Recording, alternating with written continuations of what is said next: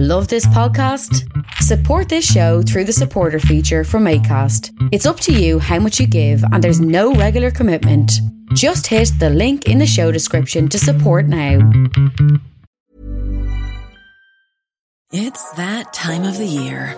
Your vacation is coming up.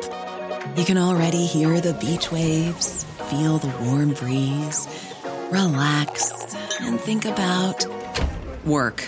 You really, really want it all to work out while you're away. Monday.com gives you and the team that peace of mind. When all work is on one platform and everyone's in sync, things just flow. Wherever you are, tap the banner to go to Monday.com. Planning for your next trip? Elevate your travel style with Quince. Quince has all the jet-setting essentials you'll want for your next getaway, like European linen, premium luggage options, buttery soft Italian leather bags, and so much more. And it's all priced at 50 to 80% less than similar brands. Plus, Quince only works with factories that use safe and ethical manufacturing practices. Pack your bags with high-quality essentials you'll be wearing for vacations to come with Quince. Go to quince.com/trip for free shipping and 365-day returns.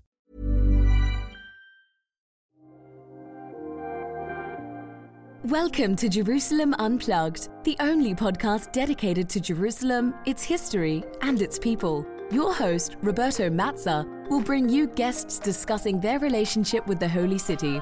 A journey through history, society, feelings, and hopes for the future. Follow the podcast on all social media platforms at Jerusalem Unplugged.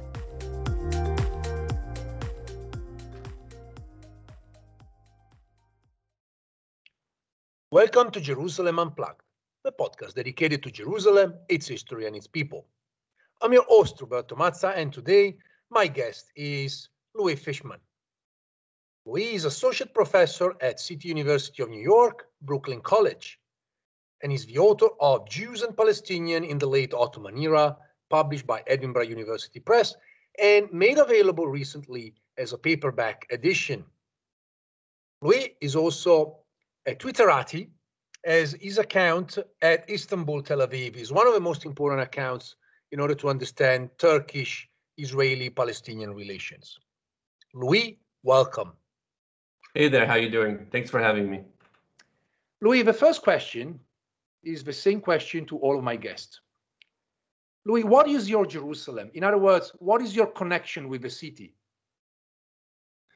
Well, that's a huge question. I think I'm for most of my life. I moved to Israel when I was young, and Jerusalem. I always kept some distance away from it. Actually, I'm much more of someone that was, in Tel Aviv during the years I was there, and then of course raising my daughter there. We weren't in Jerusalem. But and for years now, after I ended up, I'm not receiving work in Israel, not staying there. I ended up in Turkey for a great number of years. I did my grad school also in Chicago. So as you know, I've been all over. But every trip I go, to the land, I go to Jerusalem and I walk the streets. Often these were beautiful walks that took place alone when I was younger, much younger, with friends, and then with my daughter as a young girl. I would take her every time, and for me, there's really no borders. But I don't think most Israelis don't venture past the invisible borders where you reach Palestinian Jerusalem, and of course, walking both sides, and bringing, I think, a child there also was a very important part of her life and my life as a father. So I think that the personal would be most important. In fact, years later, now that she's in school in the city, she's grown up. That's when my connection has really become stronger, because I travel frequently, as you know, And often now in the last 3 years, because my daughter is actually based there, I stay there for 5-6 nights a week at a time, which I never did. I usually would come in the morning and leave in the evenings. And I really learned to love Jerusalem and not as a museum or as a place I write about, but just as a city. So yes, I really in the last couple of years I've just fallen in love with the city again. But it's a very different way of loving it. Having said that, of course, I write about Jerusalem, and I'm often jealous of people like you, Roberto, that know every nook and cranny in the city. And hopefully in the next couple years, I'm also going to be able to discover much more. Just for example, I'll tell you, I finished my degree at Chicago, and my professor was Rashid Khalidi, but I had never been in the Khalidiyya library, for example. And last trip I was there, I knocked on the door and went in. So I really hope to develop my research, some more articles, looking more about the Ottoman past, but from actually going there and being there. So at the same time as I write it. So I think it could have a different outcome. I must say that the Khalidi Library is one of the targets of the podcast. I've been in touch with them because I think it's a fascinating place, often neglected. And it's not just a library collecting the history of Jerusalem and of the people of Jerusalem, but it's a fascinating place on its own.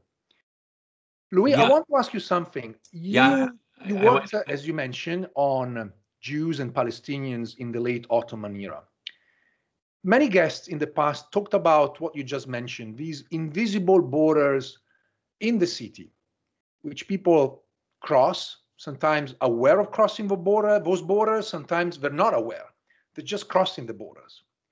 Certainly, when we look at the late Ottoman era, those borders were not there.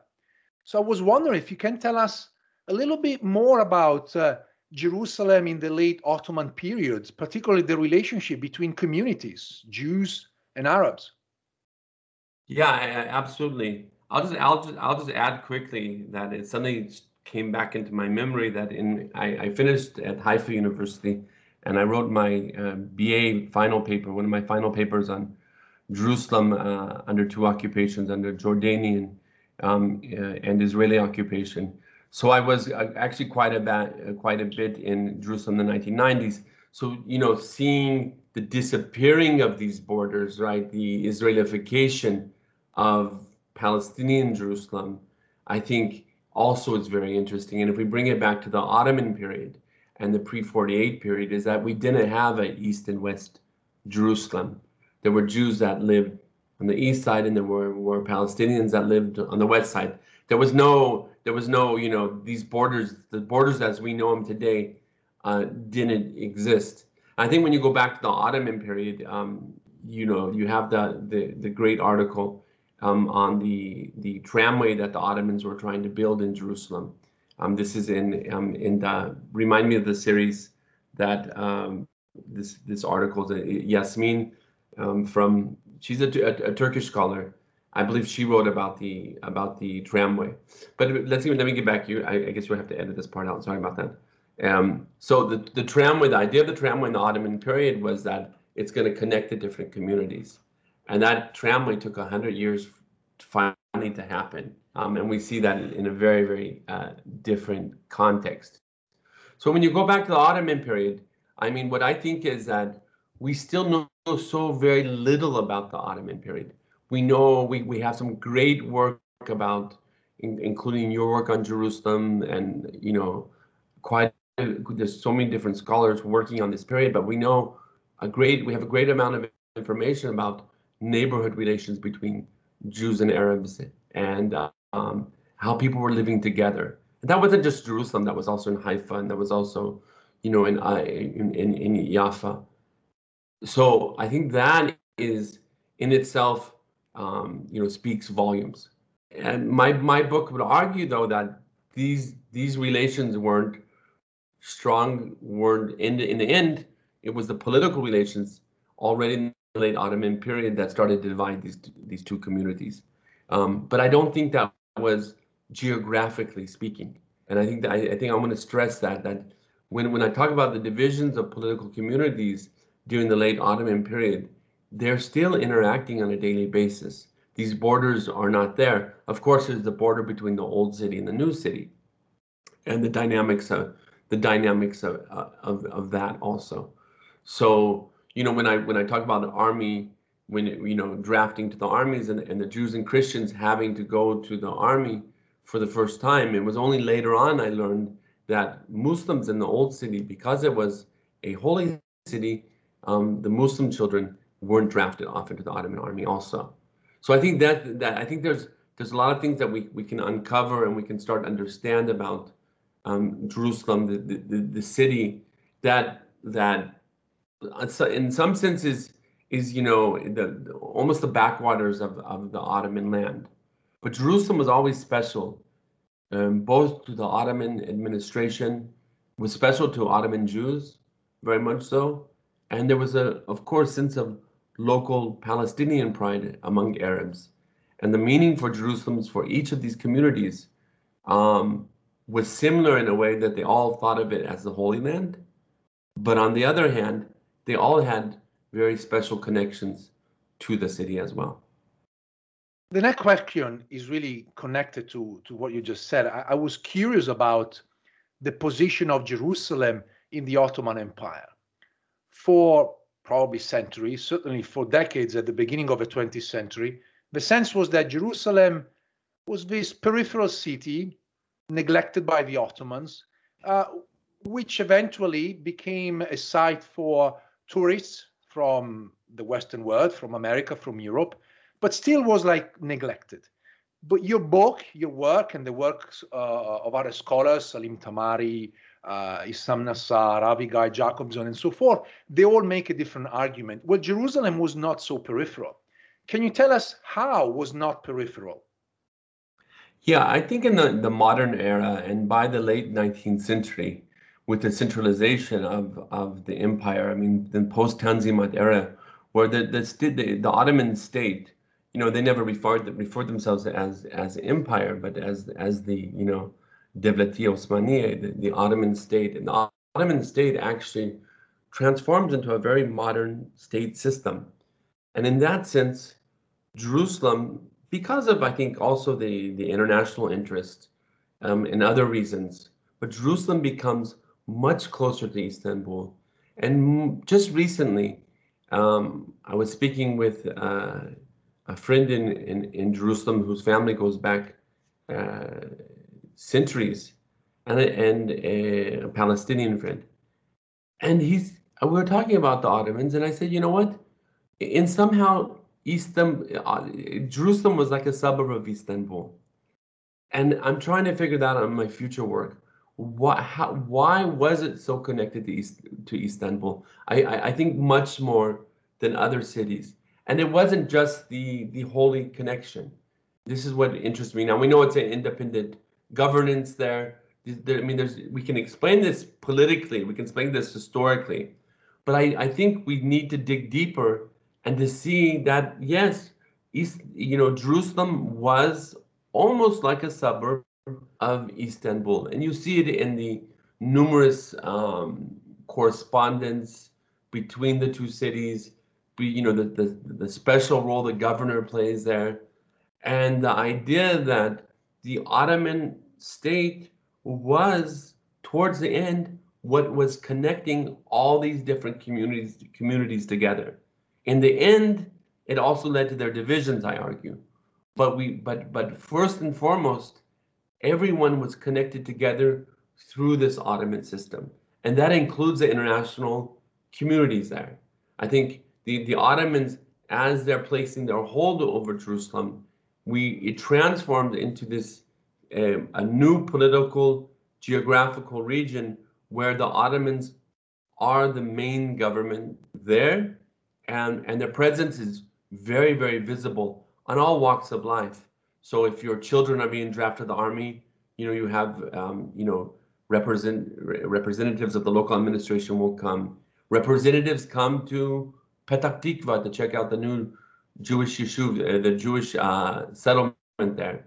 They visit, with the local Ottoman parliamentarians, the Palestinian parliamentarians, Ruhi al-Khalidi and Said al-Husseini. So we do have something very different, and it is very, very close and connected, very connected to Istanbul, I would say. Famous Turkish journalist Fali Rifki Atay, who during World War I was the personal assistant of Jamal Pasha, the Ottoman governor of Syria and Palestine, wrote a book, a memoir, quite interestingly, wrote it in French and in Turkish. And the book is called The Mount of Olives, where actually the office of Jamal Pasha was located during the war. And the whole argument of his memoirs is that there was never a Turkish Jerusalem. He talks about there is an Arab Jerusalem, there is a European Jerusalem, there's a Christian, Muslim, and Jewish Jerusalem, but there was never a Turkish Jerusalem. Do you think he was right in his assessment? That's a fantastic question, but I think what I described before makes it an inherently Ottoman Jerusalem. And often when we're talking about how do we describe, I'm working on a new paper on Ottoman anti-Semitism, and I said, well, what is Ottoman anti-Semitism? What is Ottoman? That's the question, right? Because you had different types of anti-Semitism during this period. So whether if it's in Bulgaria or whether it's in Egypt, right?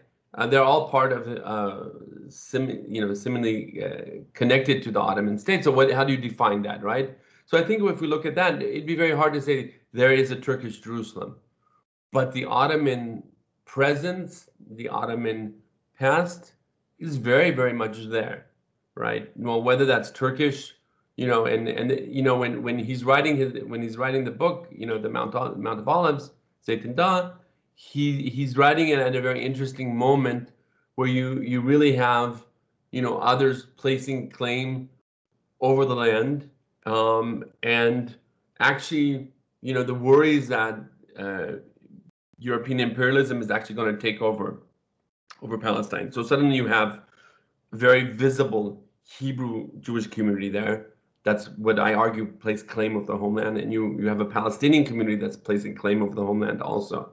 Put aside the European powers. So I think when you would go there and say, well, what is there a Turkish Jerusalem? Well, most definitely there's a Ottoman Jerusalem, and you can't separate that from its Turkishness in that sense. So I would argue, yes, maybe as he was there writing during that period, he might not have seen this, or might have been very influenced by Turkish nationalism, right? And this, towards the end of the empire, we do know that there's a rise in Turkish nationalism, and the need for them to put their stamp, on the different areas within the empire. But if what's amazing is that over 100 years later, you just scratch the surface, and the Ottoman past is very, very visible there, everywhere. Whether it's the walls, whether it's you go back to the newspapers, which both of us do, and you read Ha-Chirut, or you read Palestine or Quds al-Sharif, the Ottoman presence is everywhere there.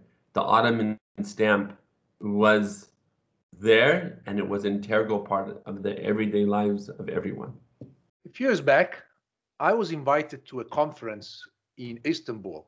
I must say that I wasn't sure whether to go or not, but then I decided to go. The conference was state-sponsored. In fact, it was open also by the deputy prime minister. And the conference was just named Al-Qudus, so the Turkish name for Jerusalem.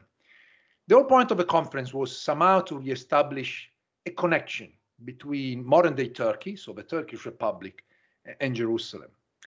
In the past few years, walking around Jerusalem, particularly East Jerusalem, you get a sense of a growing, stronger presence of Turkish people, individuals. You sit around the coffee shop and all of a sudden you pick up people speaking Turkish. You're an expert of relationship between Turkey and Israel and Palestine. Can you give us a sense of what's happening here? What is this new trend? Is like looking back at the past, reestablishing new connections? Can you just give us a sense of what's really going on here? Yeah, I think, as for the people that don't know, I've lived off and on in Turkey for 20 years. I have a house there. Like I visit Jerusalem, every time I visit Jerusalem, either 5 days before that I'm in Istanbul, or either 5 days after that I'm in Istanbul. So I go between the cities quite a bit. And, I have been in Turkey during the years of the rise of the AKP power, AKP party, and the rise of Erdogan from prime minister to presidency, to really having a very, very huge stamp, if we talk about stamps, on everyday life in Turkey. What I can say is this, is that if we even go in the pre-Erdogan era, Turkish people have a special love for Jerusalem that is both historically based, I would say. I think they also, it's historically based in the sense that, Britain occupied Palestine while it was an integral part of the empire. So it's very different than, I would say that other areas that were lost in the empire over time or in the different wars. I mean, it's very fresh in the memory. Now, the Palestinian cause is very dear to Turkish people, whether that's you're on the left, right, the far left. Remember the radical left in Turkey.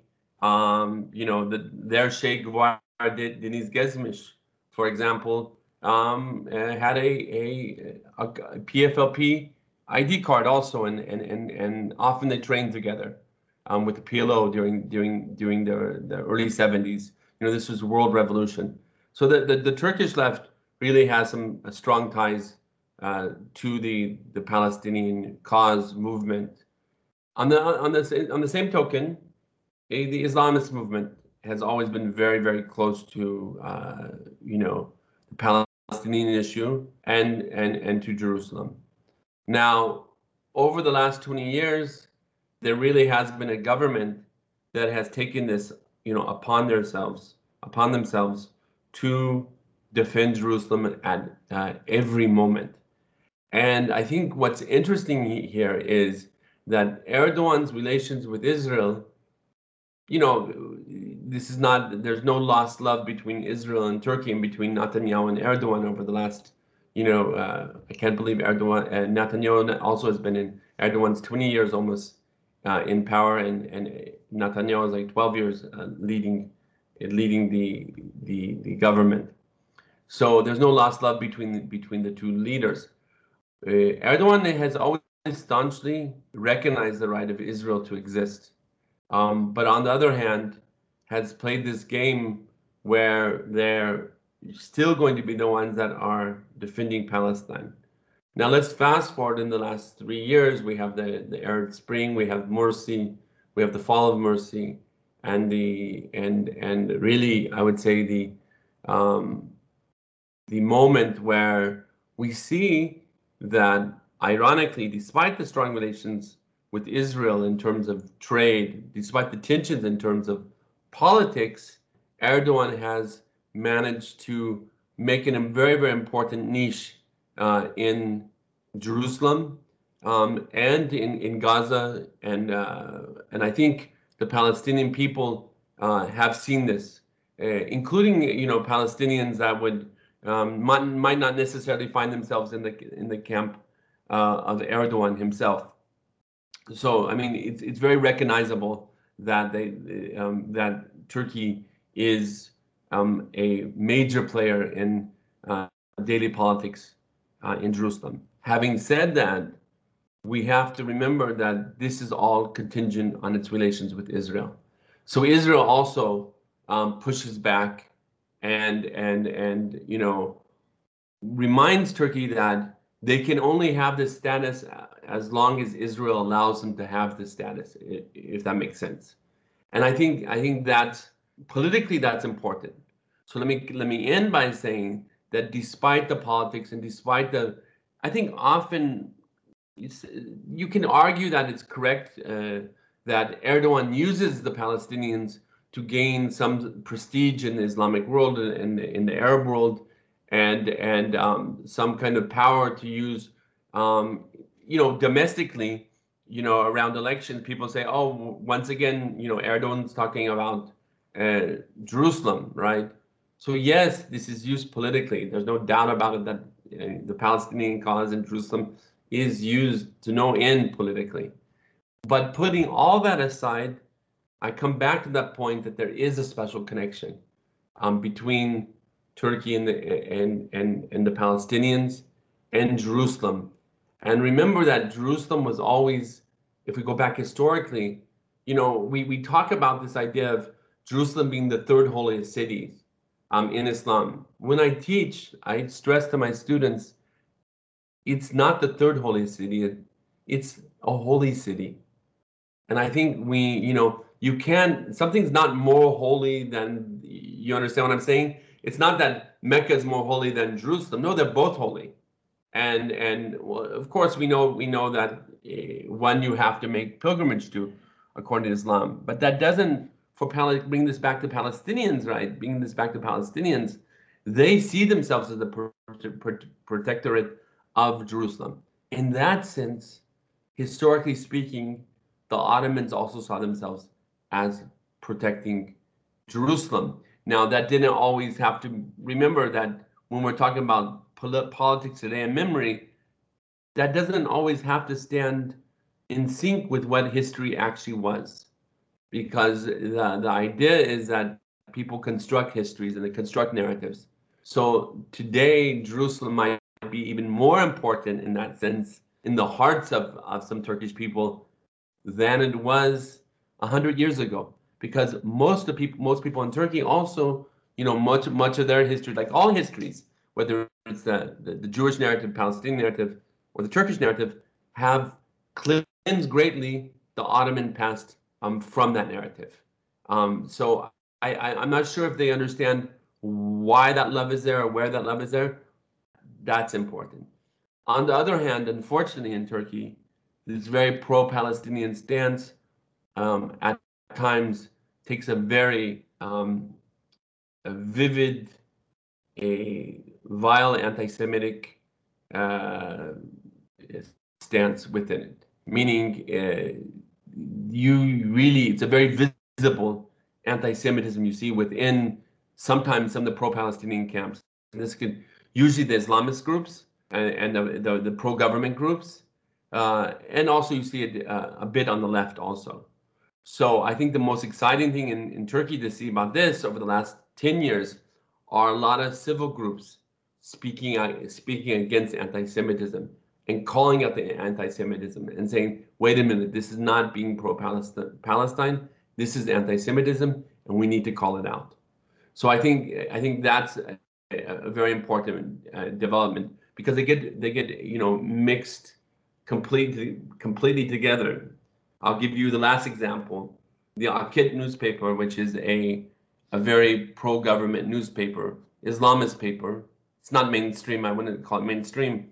But in 2014, when tensions were high between Palestinians and Israelis, they did a crossword puzzle and they put Hitler's face in it. Right? You had to fill in that crossword puzzle, but it had Hitler's face in this. Stuff like this, and we could give many other examples, is not helpful to the Palestinian cause, and unfortunately it exists. But to end, there is a genuine love for Palestine, and that's expressed in different ways at different times by people in Turkey. Well, first of all, let me say thank you, because this is a great overview. I say normally people think about Israel and Palestine in terms of internal relations. Then, of course, we look at America, Europe. Recently, we look at the Gulf countries. But we tend to forget that also Turkey is a regional player, and it is an important one. So I think this is important to remember, that we need to add the Turkish component when we look at the city of Jerusalem.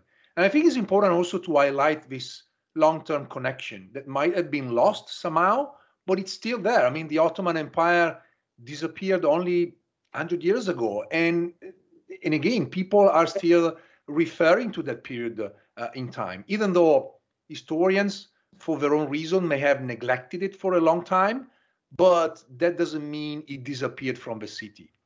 So I want to go back to history. In your book, but also earlier on in your career, you wrote about an incident, which, given the current political situation in Jerusalem, I think is very important to remember.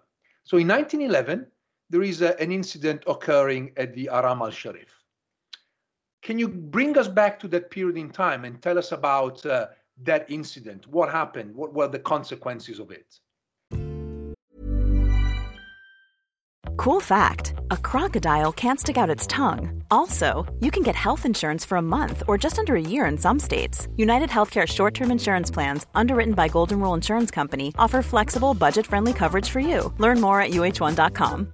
Ready to pop the question? The jewelers at BlueNile.com have got sparkle down to a science with beautiful lab-grown diamonds worthy of your most brilliant moments. Their lab-grown diamonds are independently graded and guaranteed identical to natural diamonds, and they're ready to ship to your door. Go to BlueNile.com and use promo code LISTEN to get $50 off your purchase of $500 or more. That's code LISTEN at BlueNile.com for $50 off. BlueNile.com, code LISTEN. Hey, it's Ryan Reynolds, and I'm here with Keith, co-star of my upcoming film, If, only in theaters May 17th. Do you want to tell people the big news? All right, I'll do it. Sign up now and you'll get unlimited for $15 a month and 6 months of Paramount Plus Essential Plan on us. MintMobile.com/switch. Upfront payment of $45 equivalent to $15 per month. Unlimited over 40 gigabytes per month. Face lower speeds. Videos at 480p. Active Mint customers by 531.24 get 6 months of Paramount Plus Essential Plan. Auto renews after 6 months. Offer ends May 31st, 2024. Separate Paramount Plus registration required. Terms and conditions apply if rated PG. I'm Sandra, and I'm just the professional your small business was looking for. But you didn't hire me because you didn't use LinkedIn Jobs. LinkedIn has professionals you can't find anywhere else, including those who aren't actively looking for a new job, but might be open to the perfect role, like me. In a given month, over 70% of LinkedIn users don't visit other leading job sites. So if you're not looking on LinkedIn, you'll miss out on great candidates like Sandra. Start hiring professionals like a professional. Post your free job on linkedin.com/achieve today. We are going to take a short break. Thank you for listening. And remember to join our Facebook page, Twitter and Instagram account. If you have a story about Jerusalem that you want to share, or someone that you want me to interview, please get in touch. Enjoy the rest of the show.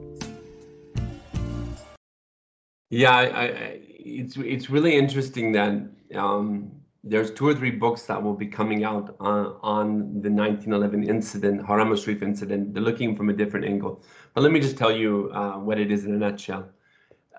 In 1911, after 3 years of digging, there was an English exploratory team that came to Palestine to search for treasures. And the head of it was a man named Captain Parker. And Captain Parker really believed that the treasures of Solomon existed under the Temple Mount, which is the Haram al-Sharif. So they got permits from the Ottomans. They had they sold stocks to collect money. And there was supposed to be this, according to Ruhi al-Khalidi, the Palestinian parliamentarian in Istanbul, the treasures were worth 100 million, sterlings, right? British lira sterling. So pounds. So it was supposed to be something huge. So they dig, and they're not able to get to the spot under the Temple Mount. Now, what's amazing is that the Ottomans signed off on this, and there was contracts. Everything was kept under complete secrecy. I believe even the governor, for the most part, didn't know what they were searching for, and they managed to, work within Silwan, among the local community, bring better water supply to the area. They paid out very nice salaries to people there. But one night they're not able, in April 1911, they're not able to get to the treasures. It's sort of like they're stuck. They can't do it. So they said, wait a minute, if we go within the holy compound and dig straight down under, we will find these treasures. And they actually start digging straight down under. Now, what's happening? This is right when Passover is taking place. So in the Jewish press, later I understood this, there's a lot, there's no press during that week. Most of the Muslims of the city are on the Nabi Musa pilgrimage. So they're outside the cities. And then you also have, during this period, you have Christian pilgrims coming in. So it was a perfect time to go and dig. Most of the Muslim leadership is not there. The head of the Haram al-Sharif, the head sheikh of the Haram al-Sharif, is in cahoots with them also, with the treasure hunters. So what happens is a man walks in late at night and sees them desecrating the Haram al-Sharif. News breaks out right as the pilgrims are returning from Nabi Musa pilgrimage, and outrage breaks out in the city among Muslims and Christians that the Ottomans have allowed an English treasure hunt to take place under the most holy site. Before I said there's not holier sites than others, but for them, they see themselves as the protectorates of this. And I think there was complete shock. What ensued was days of chaos, rioting, strikes, very much like you see later on. And think about it, later on when you see the first Intifada, and every time there's tension in the city, is that later on the 1936 revolt, where you could argue also, is you see shutters, everyone's closing down their shutters, closing the stores, and there's a general strike. And then people start rioting. And the Ottomans are afraid that they're going to lose Jerusalem for a moment, I would say. It doesn't last very long. And they want to send in more troops. What happens finally is that Captain Parker flees the site, goes to Jaffa, where his ship is searched, and they find nothing. And this really is what I call the 1911 Haram al-Sharif incident. Years later, I found the local Palestinian paper in Jerusalem, Al-Quds al-Sharif, and it actually has a headline where they call it Al-Haritha Haram al-Sharif, the Haram al-Sharif incident. So I coined it as the modern term for it, but later I found out that they actually called it the Haram al-Sharif incident as it was happening, which was really exciting for me to find. The newspaper Philistine writes, we don't have the first 6 months.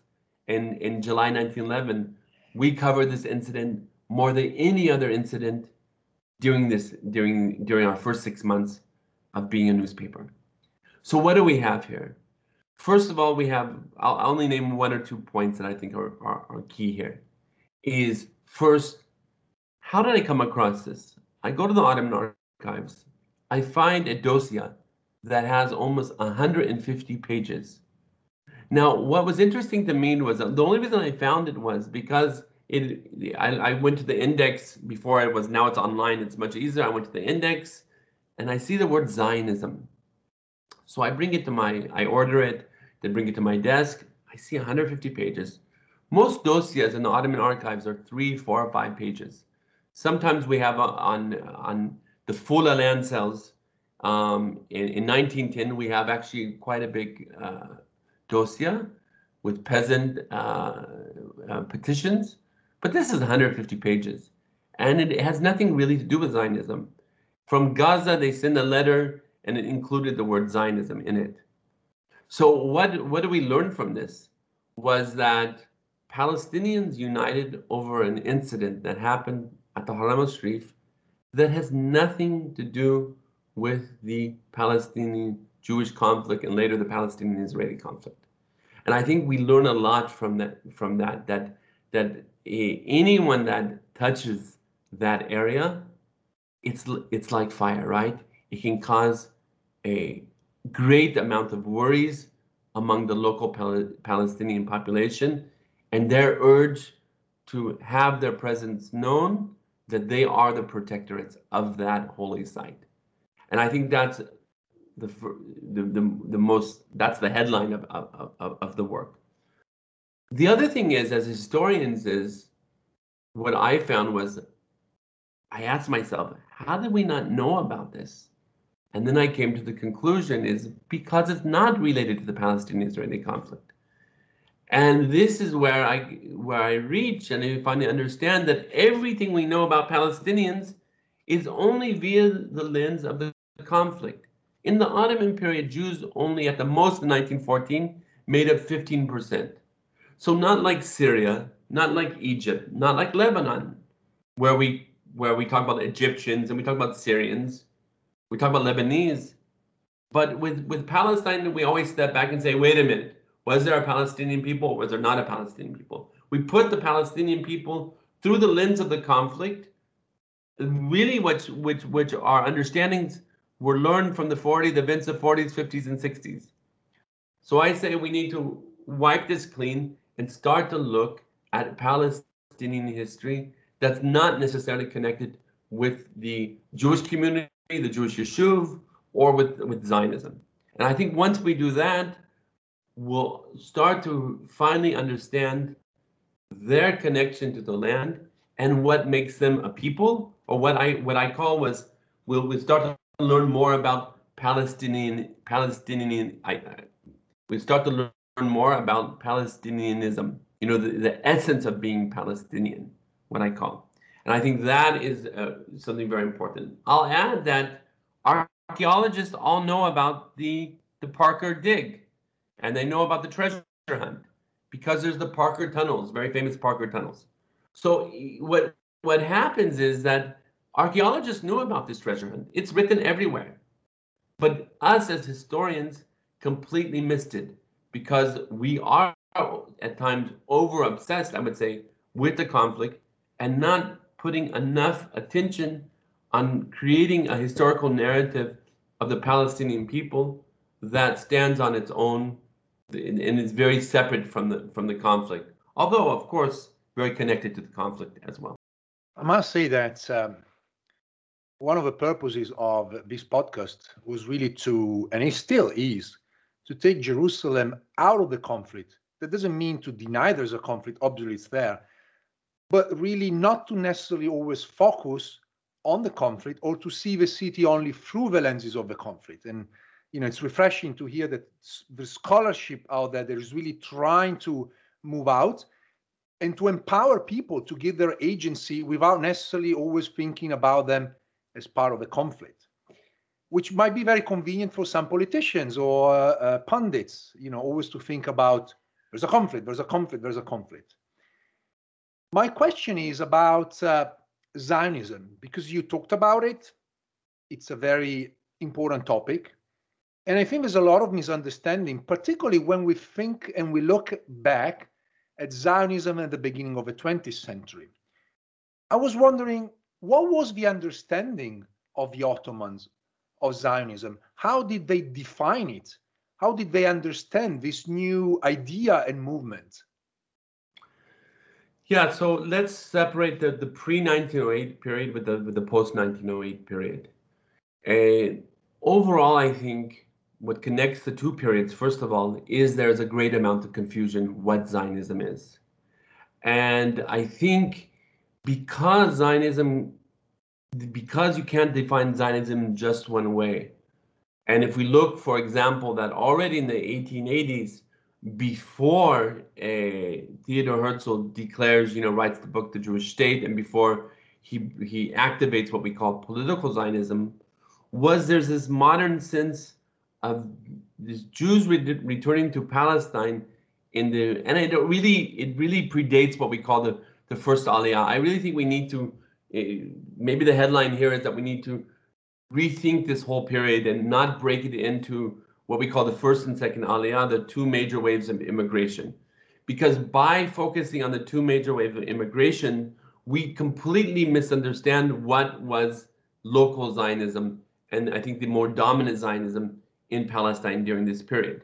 Because what we see is that already in the 1860s, 1870s, 1850s, you have Jews returning to Palestine, and I say returning, for them, historically, you could argue, wait, they were never there to begin with, but spiritually, they see themselves as returning to Palestine, but it's in a very modern sense. It's not just to go there to pray or to be buried, it's to go and create a new life. Now we know that this happens as Russian pogroms, take off in the Russian Empire. Jews are leaving in huge numbers. The far majority of them, by far, 1 million almost, come to the United States. But you have these small groups of Ashkenazi Jews moving there. At the same time, in the 1860s, you have large groups and small groups, relatively large groups from North Africa coming there, that they've almost been completely written out of the history. And they're going to be the dominant group, in the post-1908 period in creating this local Zionism. So let's get back to what the Ottoman perceptions were. So the Ottoman perceptions, already in the early 1880s, they see this Jewish migration starting or growing in numbers, and they attempt to stop it. They know that already in the 1890s, you have both Palestinian intellectuals and others talking about the worries that these people are going to come and create the Jewish state there. At the same time, you have Theodor Herzl meeting with Sultan Abdulhamid II, lobbying on behalf of the Zionist movement. And you can go and find his the documents that Herzl proposed, either purchasing or creating a Jewish autonomous land there in Palestine with the help of Abdulhamid II, which the narrative, I think, is pretty clear. During the pre-1908 period, Jews can move to anywhere in the empire except Palestine. Palestine is not for sale. This is sort of I've never found that exact sentence, but that sort of resonates throughout the history that Abdulhamid II said something like this. Now, what happens in the post-1908 period is really, really interesting, because we have the Young Turk revolutions, we have the introduction of freedoms. And during these freedoms, the non-Muslim communities in the empire start trying to set on a path of autonomy by adopting Ottoman modern nationalism. And what does that mean? We're going to be proud Ottoman citizens, but by being proud Ottoman citizens, we also can develop our own local language, our own languages, as receiving a certain niche within that system. So Armenians and Greeks, everyone's what I call here is renegotiating the millet system. So the millet system is basically abolished, where now we have equality between all the communities. But what really happens is that each community now is vying for power vis-a-vis the Muslim secular elite in Istanbul. So during this period, you have what I call local Zionism, and it's actually people in the Jewish Yishuv, first of all, the Jewish community in Palestine, who are adopting Hebrew. And they say, you know what? Why not, through Ottomanism, just like these other groups, place claim over the homeland? And this is why I call it claiming the homeland. And what do? They on one hand, they say we're going to have Hebrew in our schools, but we're also going to have Ottoman Turkish, which is a requirement in our schools. So they're really creating a modern Hebrew-speaking community in Palestine. Now we know that by 1910, there's three newspapers. There's main newspapers in Palestine. There were more than others. Most scholars look at Poel, they look at the labor Zionist newspapers, which most people didn't read. The mainly read newspapers were HaCherut, which was a Sephardic newspaper, mostly children of people whose parents came from North Africa. Then you have Hatzvi, which was originally from Eliezer ben Yehuda, was the editor, and he was sort of seen as the father of modern Hebrew. And then we have Moriah, which is more of a religious anti-Zionist newspaper. But if you're reading the newspapers, there's not a clear division between Zionist and anti-Zionism during this period. And I think that's key. For them, even the Zionist movement says during this period, we need to forfeit the idea of an independent state, and we need to integrate as an autonomous community in Palestine. So what happens is that community really sees themselves as transforming into a modern Ottoman community. Now, this, of course, is challenged by, I would say, other ideologies within them. But the trend is that suddenly you start seeing young people in the Jewish Yishuv, Ashkenazi and Sephardic, that are saying now we're going, and Hebrew speakers, now we want to fight for the Ottoman army. And we have recruitment among Ottoman Jews that are Zionist, and they fight in 1911 war with Libya. They fight in the Balkan Wars of 1913, and I look at Karmi Effendi, but there's a few others, and they talk about the Jewish heroism of the Maccabees. This happens. The war was happening in December, I believe 1912, and the paper says we have modern type Maccabees, Ottoman Jewish soldiers fighting, and later on they go on to fight in World War I. So this group of Zionists, what this Ottoman Zionism is being written out. Now, at the same time in Istanbul, you have a local Jewish community. That's the Jewish parliamentarians. Among them are some that are saying, wait a minute, you have 5 Jewish parliamentarians. The one from Baghdad says we want nothing to do with this. But the one from Izmir, Nissim Mazliah, prides himself on the fact that more Muslims voted for him than Jews to get in the parliament. But he says, for me, Zionism is teaching our children Hebrew in the kindergarten. Okay? So the idea was that later on we need to Turkify, we need to adopt the Turkish language and study only Turkish. And remember, their main language was Ladino, it was Judeo-Spanish for the most part. So modernizing for them was teaching their children Hebrew and then later on Turkish. And this resonates well with many of the Ottoman administrators who say are Ottomanizing, they're becoming pro-Ottoman. So what are the Palestinians complaining about? And I think this is where we see the debate in the Ottoman parliament. It's fascinating, but we see that there is a misunderstanding of what Zionism is. Is this an independent Jewish state or is this an autonomous homeland? And the Jewish groups, the few Jewish parliamentarians are able to get support from other people in the parliament to say, no, the Jews don't pose any danger here. And they are slowly bringing progress they're also bringing progress to Palestine. So what we have here is a very, very confused picture. Now, who was not confused of all of them were the Palestinians themselves. And just to end one more minute, the Palestinians themselves, by 1913-14, become desperate.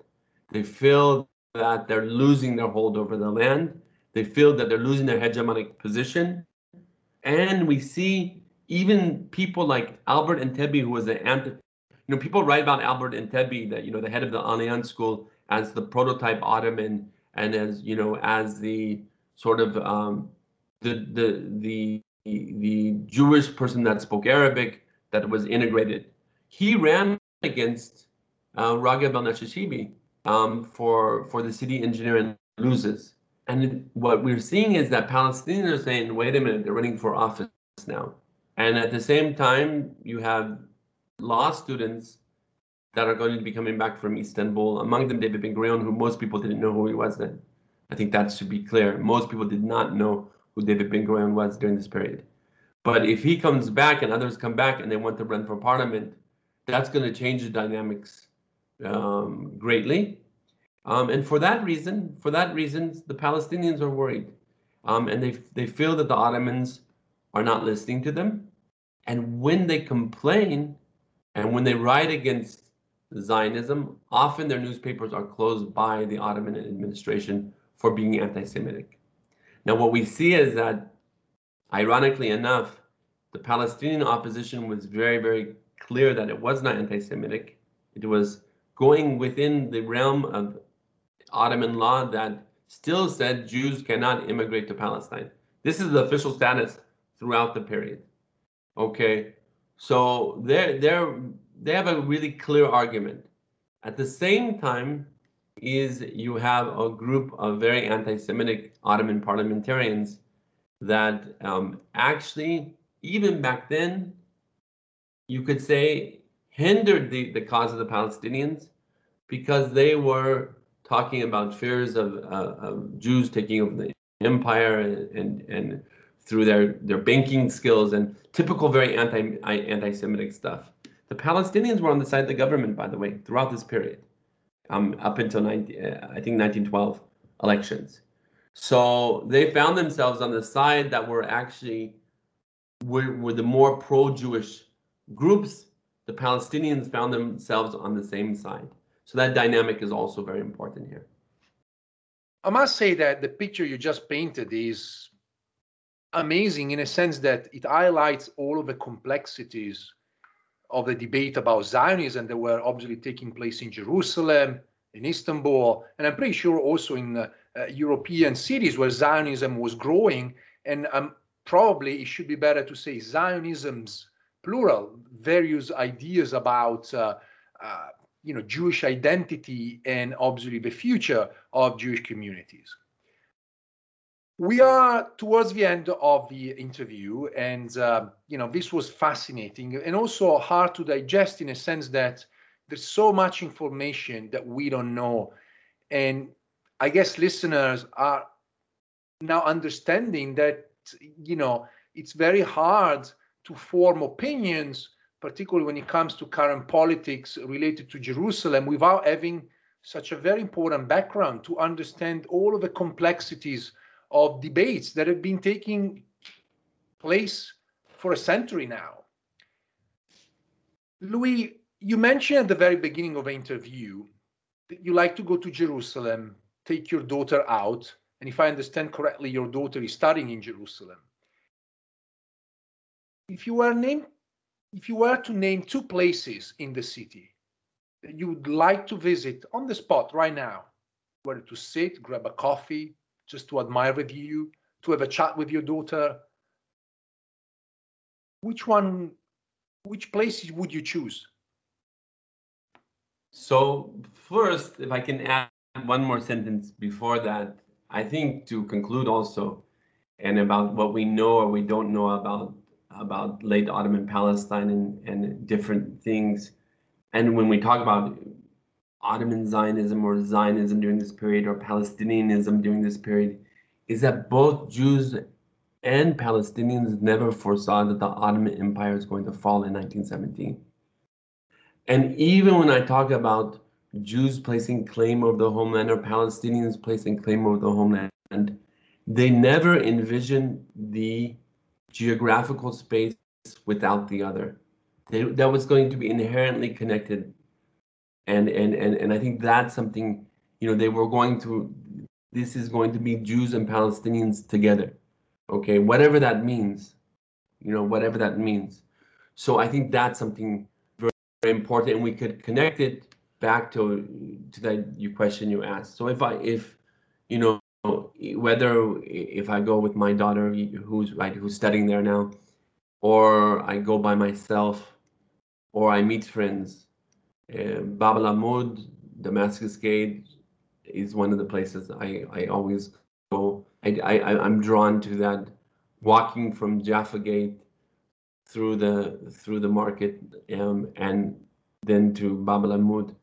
I think that's, and I'll have a seat, sit there, then walk through different areas, what I call Palestinian Jerusalem, that is looking less and less like Palestinian Jerusalem, just the back streets behind Damascus Gate. I remember as a university student going there and interviewing people for the first time, and how exciting it was, and I still love to go there. And oddly enough, when I was in quarantine during the coronavirus last year, when I was in Jerusalem, I was 2 weeks in a hotel in the east side, actually near Sheikh Jarrah, and I could see how the geographic, the populations are changing.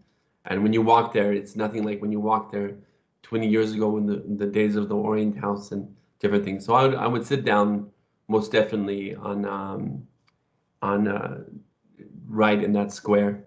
The other place, if I could choose 3 places, is the rooftops of Jerusalem.